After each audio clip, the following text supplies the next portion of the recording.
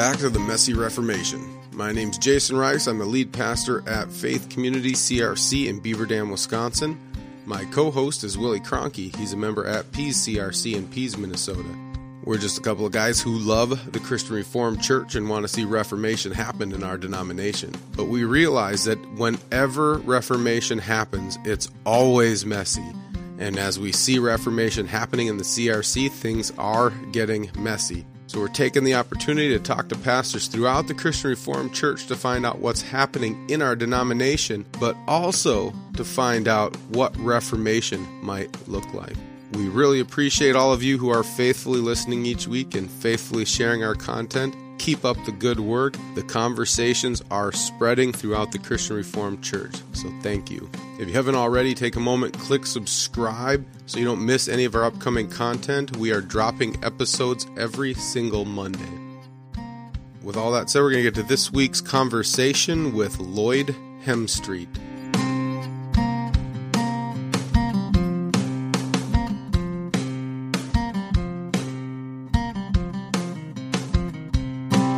Lloyd, why don't you kick us off by telling us a little bit about who you are, your family, and then where you're at in ministry?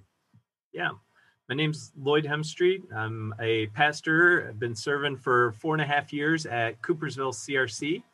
I'm married to my wife, Christina. We've been married for 14 years. And family, how many kids we have is kind of always been a difficult question to answer in our household. So we kind of have a history of that. My mother passed away in 2006. I'm the oldest of 5 kids, and my father passed away in 2010. And so when he did, my youngest sister came to live with us at that time. She was 16 years old, almost 17.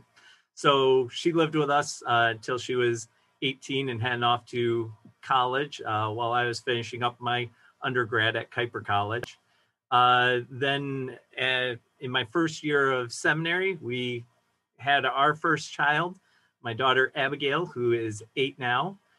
And when she was 8 months old, my sister, another sister's 3 kids came to live with us.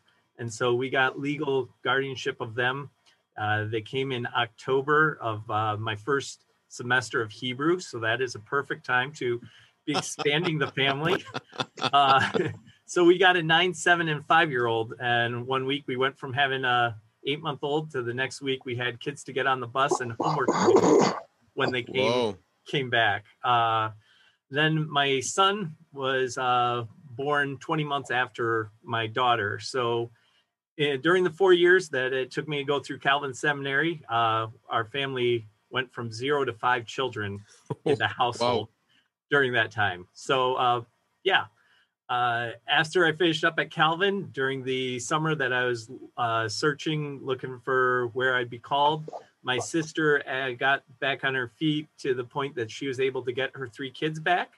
But we were expecting number 3 ourselves, and received the call to Coopersville CRC, managed to pass classical examination, and setting up the ordination date, but the only Sunday that would work was the day before my wife's due date.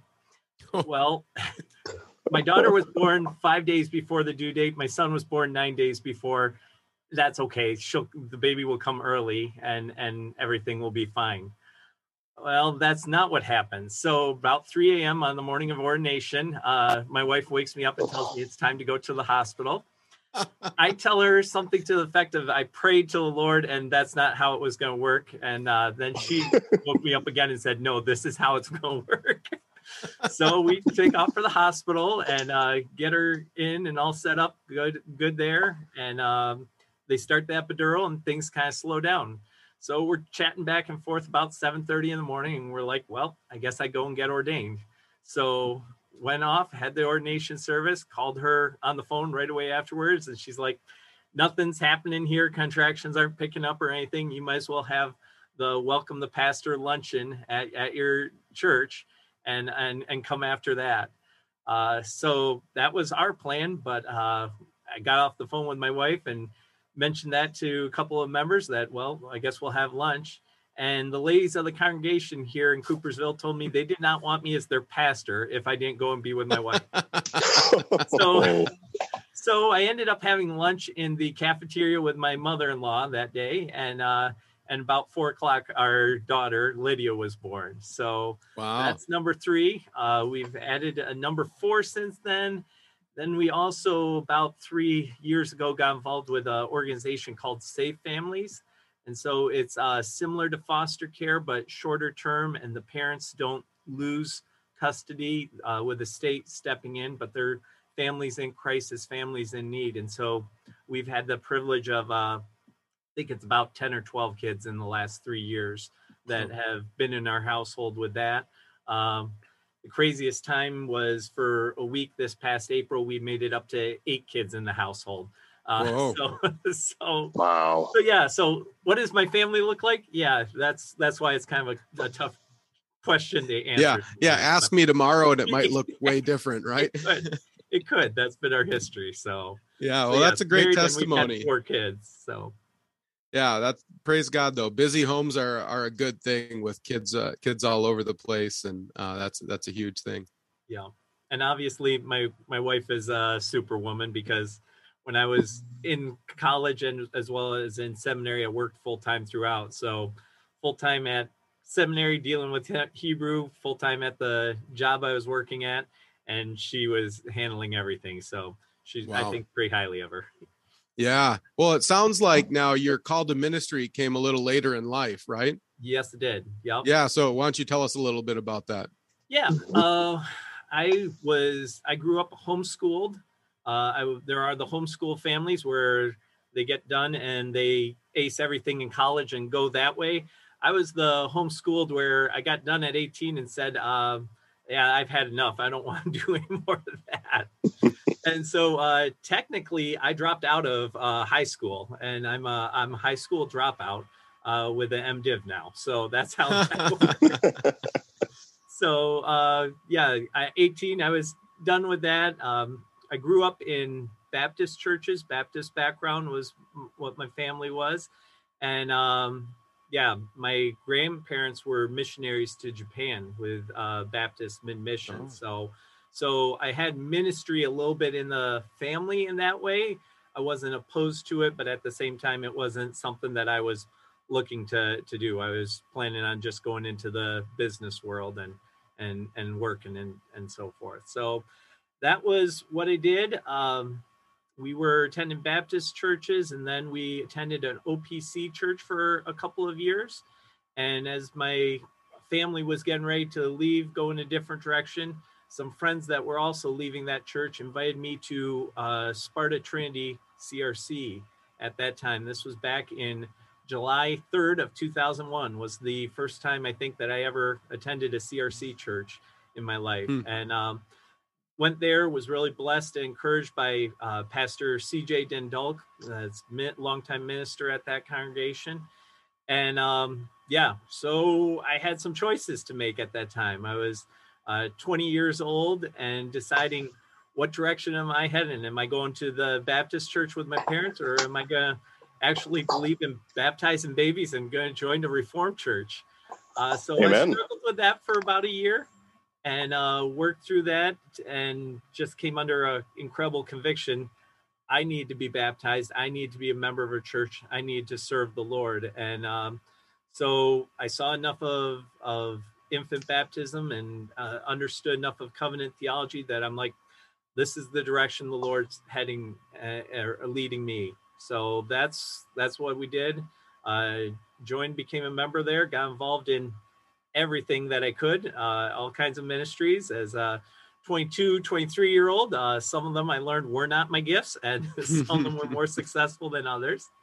But as I was serving there were some members that started saying, hey, Lloyd, have you considered a possible calling to ministry? I was teaching Sunday school, preaching in the local jail with Forgotten Man Ministries and otherwise involved at the church. And so said, I wasn't really against ministry, but I thought there were many in pulpits across America today and around the world that I do not believe are called there. And I did not want that to be me.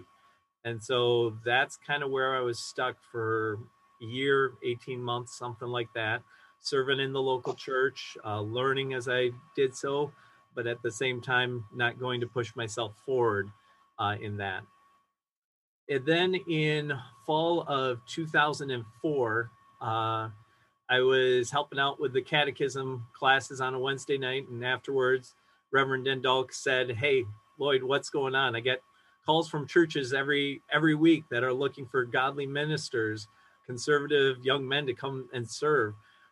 Where are things headed with you?" I told him I didn't really know. I was still trying to discern, see, and I pray about it. Well, at Sparta, every Thursday morning, the elders get together and pray. And so he asked me, "Hey, tomorrow morning, the elders are getting together. Can they pray?" Well, obviously, you can't say, "No, the elders are not allowed to pray." I'm called to ministry or not.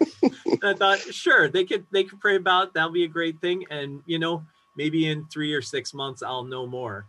Well, I woke up that next morning with just a complete conviction that no, I was called to ministry. I was called to shepherd a local congregation. And then it became well, now how do I get there?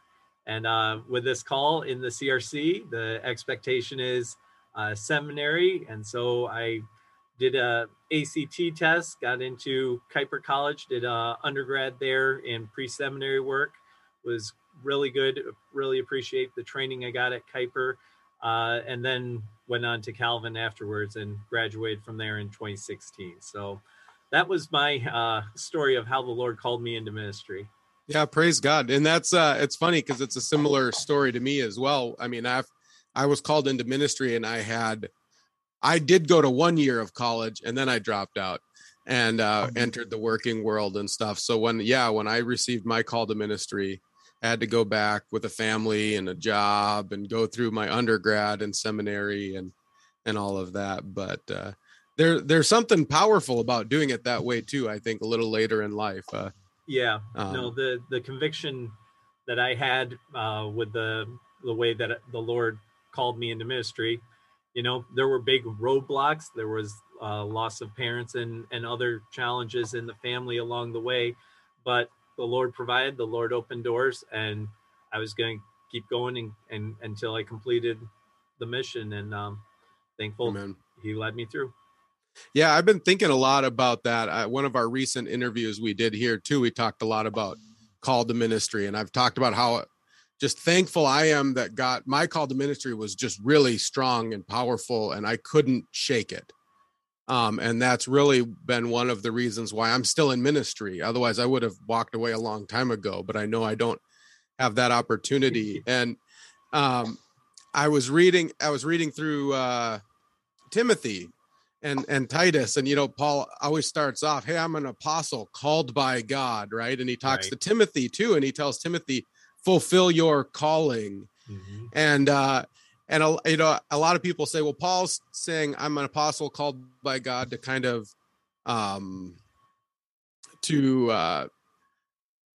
address his critics who may question his authority and all of that. And I was thinking the other day, I wonder, maybe that's part of it, but maybe part of that's just reminding Timothy, hey, I'm called by God. You're called by God. We got to keep fighting this fight. And there's no quitting. Your job's going to be tough, right? Because Timothy was in a couple messed up churches, or in Ephesus, which was a mess. Yeah. And say, hey, you're called by God to do this, fulfill your calling, and keep fighting the good fight. And I think there's just a lot to that staying power in the ministry that comes from just feeling called by God. Yeah, absolutely. Yeah. So you've been so you went to Calvin Sem. Yeah. And were you a residential student at Calvin Sem? Yeah, I was in the traditional program. I was set up nicely to do it in 3 years, but with the full-time work that to provide for the family that I needed during the time, not knowing how much family there was going to be to provide for. So we planned on doing it in 4 years, and that's what I did in the traditional residential program. And so what was your experience at Calvin Seminary? My experience at Calvin Seminary, with everything changing and going on in my family, and also working full time. Part of it was just getting through and surviving.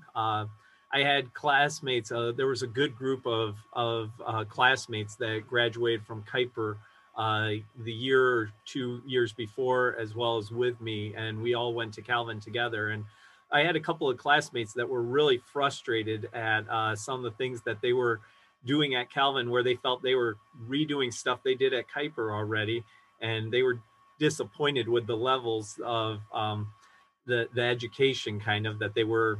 It was more basic than what we were really prepared for. For me, those classes were just a blessing because I didn't have to focus as hard on them, and I could focus on the places where I was struggling, the Hebrew and other challenges, and just continue to move forward and survive. So yeah, Calvin, there were a couple of classes where I'm like, boy, I'm not at Kuiper anymore. This is a different level, but there was a lot of stuff that was kind of a repeat and stuff we'd done before, and stuff that was fairly disappointing in what I was learning there. But I had my mentor before I headed there. His constant theme to me was, there's going to be good and there's going to be bad. Eat the fish, leave the bones, and go through. And the call is to the church on the other side. And so that was kind of the attitude that I took towards Calvin Seminary to some extent. So blessings and encouraging things there, but also some of the disappointments I expected were played out and did come to life there too. Yeah. And that's fairly reflective of mine too. I suppose sometimes on here I'm just complaining about it, but I had good experiences at Calvin too, and found some really good friends and connections. Had some of the professors I really appreciated. I appreciated Wyma and Williams, and we had I was a distant student, so we had I had a lot of adjunct professors who came in, and some of them were really, really good, and some of them were not good at all. And so I had this kind of wide range of experience where I'd have one really good class and I felt like I was being taken deep, and then other classes too, where I had the same thing. I went to Northwestern College in St. Paul, which is like a Baptist college or whatever. And they have a bachelor's in ministry, which is basically just a bachelor's MDiv class. And so when I came into Calvin, and I'm like, oh, I learned all this in my undergrad, a lot of this in my undergrad. And we went through, of course, it was a Baptist college, so we went through Grudem's systematic theology, but we went through that in a year and 2 semesters, just like we did at Calvin. And I was like, man, we're not really going much further in depth. I like systematic theology a lot, so I was really looking forward to those classes and diving into Bavinck that was probably my biggest disappointment, was our systematic theology classes. And maybe it was part of my distance education. I didn't have a lot of options for electives.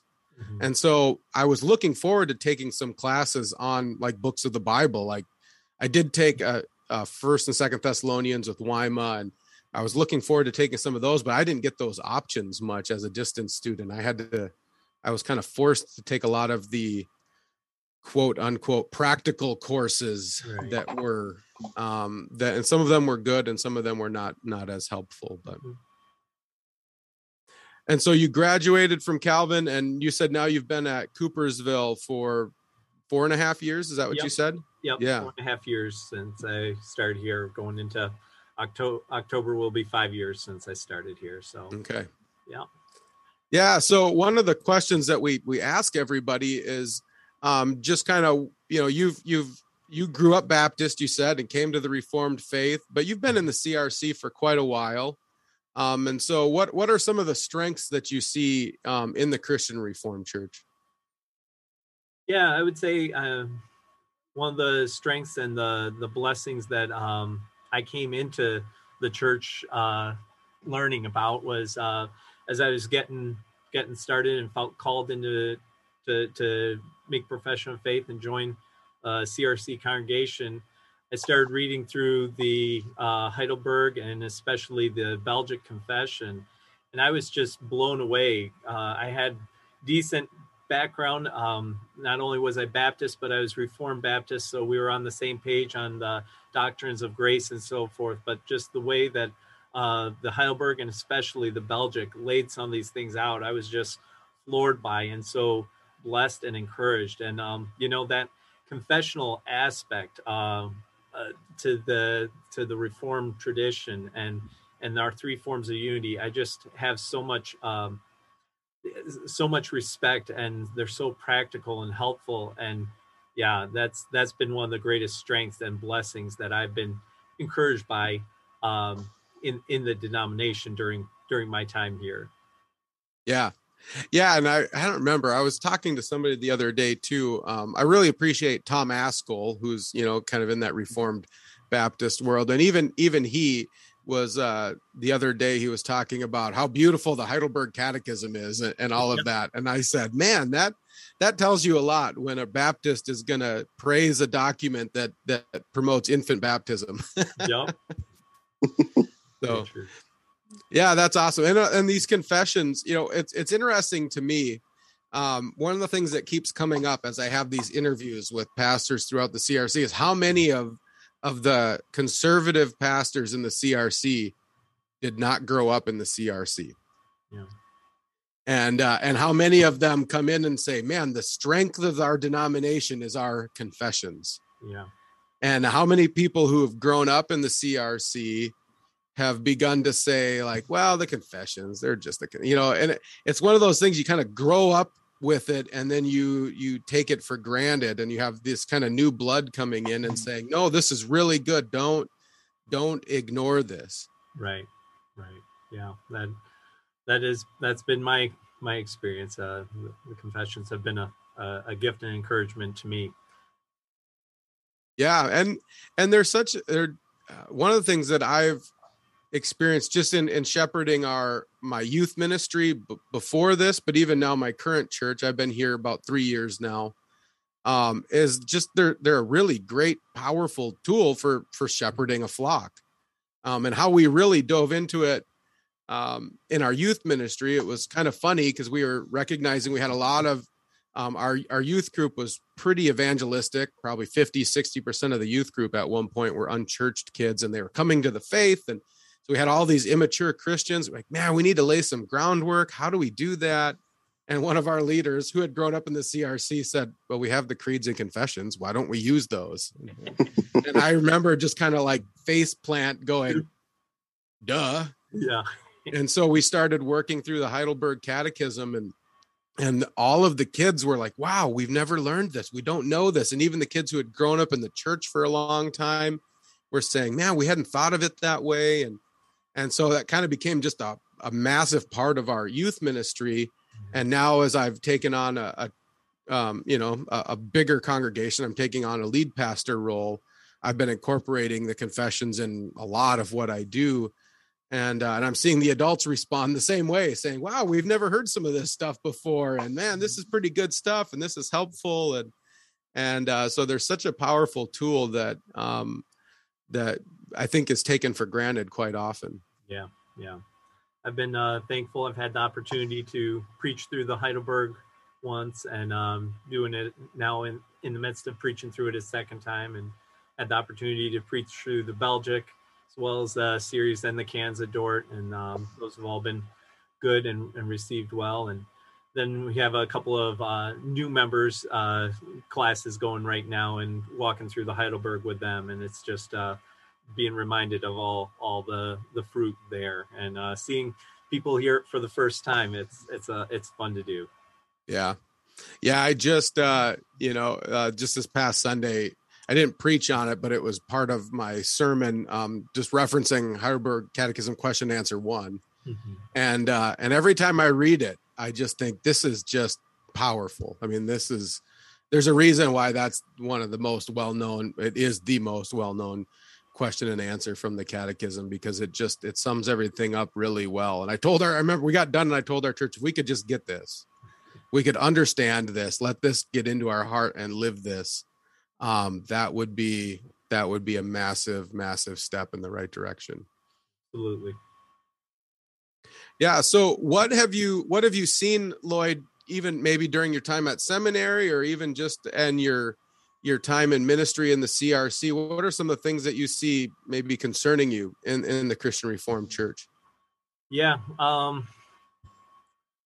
Concerns in the Christian Reformed Church. I'm continuing to grow in my understanding, I think, of how divergent our views are when we come to Scripture and how we're understanding scriptural authority in the interactions with pastors in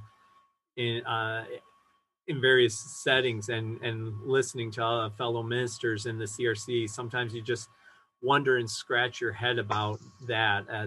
They're not talking about the biblical authority in the same way that I feel the confessions do, and certainly not in the same way that I would see and describe and look towards God's word. And I think that's kind of a long-standing problem that we've had in our denomination that I wasn't aware of until, just in the last year or two that's come to light to me, that we had a decision.